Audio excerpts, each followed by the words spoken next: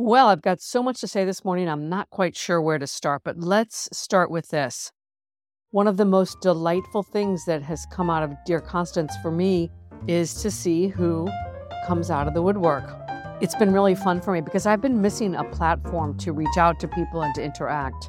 After I closed my business and got out of the recruiting business where, of course, everybody takes your call and everybody wants to be in touch because you're the potential conduit to something great. After that, it was a lot related to the nonprofit world. Between leaving my business and the COVID years, I've been a little isolated, and it's been nice to reengage. Today, I want to talk about someone who I met with for lunch yesterday who reached out because they had listened to an episode and it resonated. This morning, I was reflecting on how great the conversation was, how great it was to be candid and real with someone, and also to know that I engender trust and that this person values my insight and opinion. Anyway, there was a lot of substance in the conversation. And as I was reflecting this morning, so many takeaways from that conversation are things that I've been saying on the episodes to date of Dear Constance. But let me start with a new one. This person started the conversation by telling me that they wanted to get my take on something, but that it was already basically a done deal. It made me think of something my friend Eric taught me many years ago. He said, when someone comes out and shows you something that they bought and asks your opinion, you have only one answer. It's beautiful.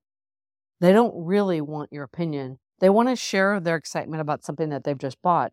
And that can go from a coat to a house. The decision's already been made. The purchase has been made. And your job is to say something nice. That's a page I took from Eric's book, and it's been really helpful. So back to my lunch yesterday, this person started the conversation by saying, I've already taken a decision, basically. It's 90% done. Yet he was giving me permission to really speak my mind and to be very transparent. In the coaching field, one of the first things you learn is to ask permission. You don't just tell people what you think or offer your opinion, you ask permission. He had given me permission to speak my mind and to give him my honest opinion. But somewhere in the back of my mind was also this idea that he had already made the decision, so I wanted to gauge my words and what I was focusing on. The details of this particular conversation aren't important, but here's what is, in my opinion. One of the issues was I have a great job title, but I don't have the full scope of responsibility that I'm accustomed to. Might this harm me in the future in terms of my job prospects? And the answer to that was really clear to me. It's all how you frame it. It's all how you talk about what you do and how you got to your decision. This is something that came up over and over when I was interviewing people. A lot of what people think is how you frame it, the importance you attribute to it, how you speak to your decision-making process, what you garnered from the experience. You control the narrative with your language. The next thing that came out of this conversation for me was what I call AI, awareness and intentionality. That's the secret sauce. So in this case, we were talking about the fact that this person is fully aware of what they're getting themselves into.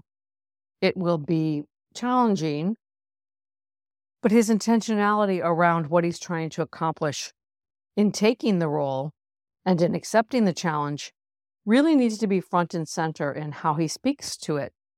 The language he uses is going to attract the same. Let me see if I can state that differently. What he focuses on about the opportunity is what he's going to see more of and what he's going to attract. If he goes into the position focused on what the role doesn't have or how it falls short of his past jobs, he's most likely to attract that type of criticism and that type of awareness. I guess another way of saying this would be being deliberate with your intention and the language you use to describe why you're doing something. It really does affect the kind of energy you attract, the way you carry yourself, and the confidence that you give off. And that all goes back to what I was saying in past episodes about negative questioning and casting doubt. I guess the net is what you put out there is what is reflected back to you. Let me tie this back briefly to Dear Constance. For some time, I have been shooting myself in the foot and not getting started on things that are near and dear to my heart because they weren't quite right. I didn't have that perfect strategic plan and the clarity I felt was necessary to get started. So I didn't start anything. Through my own process, I realized that I needed to be willing to start with a beginner's mind. I needed to be willing to fumble and fail forward and to frame that as part of the fun and part of the challenge and how I was intending to spread my creative wings. And so it all came back to how I speak to this. Instead of focusing on explaining what I'm trying to do, why I'm doing it, and the negative questions that were running through my mind, I was more deliberate in the language I used. I want to be authentic. I want to use my voice. I want to try new things. I want to expose myself to new people. And what happened? A lot of people really responded to that in a really positive way. I got some really beautiful messages, many of which are clues to the fact that all of us have things we'd like to try. All of us are tasked with overcoming doubt and self-talk. And it really comes down to how you frame it. You set the tone for how people respond. You get to decide how to measure success. And those goalposts change and evolve over time. One of the greatest things that I have received are messages about one particular question I asked. Actually, two. The two questions were this: what would love have me do today? And I got so many great messages that started with, today love would have me, and then they would finish the message. And the other question was, what's the kind thing to do for myself today? That really seemed to land with people. Now that I have about 15 episodes underneath my belt and I've taught myself some of the mechanics, things will change here. For example, I didn't get anybody's name or contact information, so I can't push out notifications about the episodes. And I don't have a real feedback mechanism for people to call in or write in or ask me questions. And I'll get there. In the meantime, I'm just really proud of myself that I got started, that I've reconnected with old friends, and that I gave myself permission to start without a big strategic plan. I ruled in a passion project and ruled out all of that negative self-talk. So thank you for listening in. It means a lot to me that you're here. If you're enjoying this content, help me spread the word. That's my ask for now.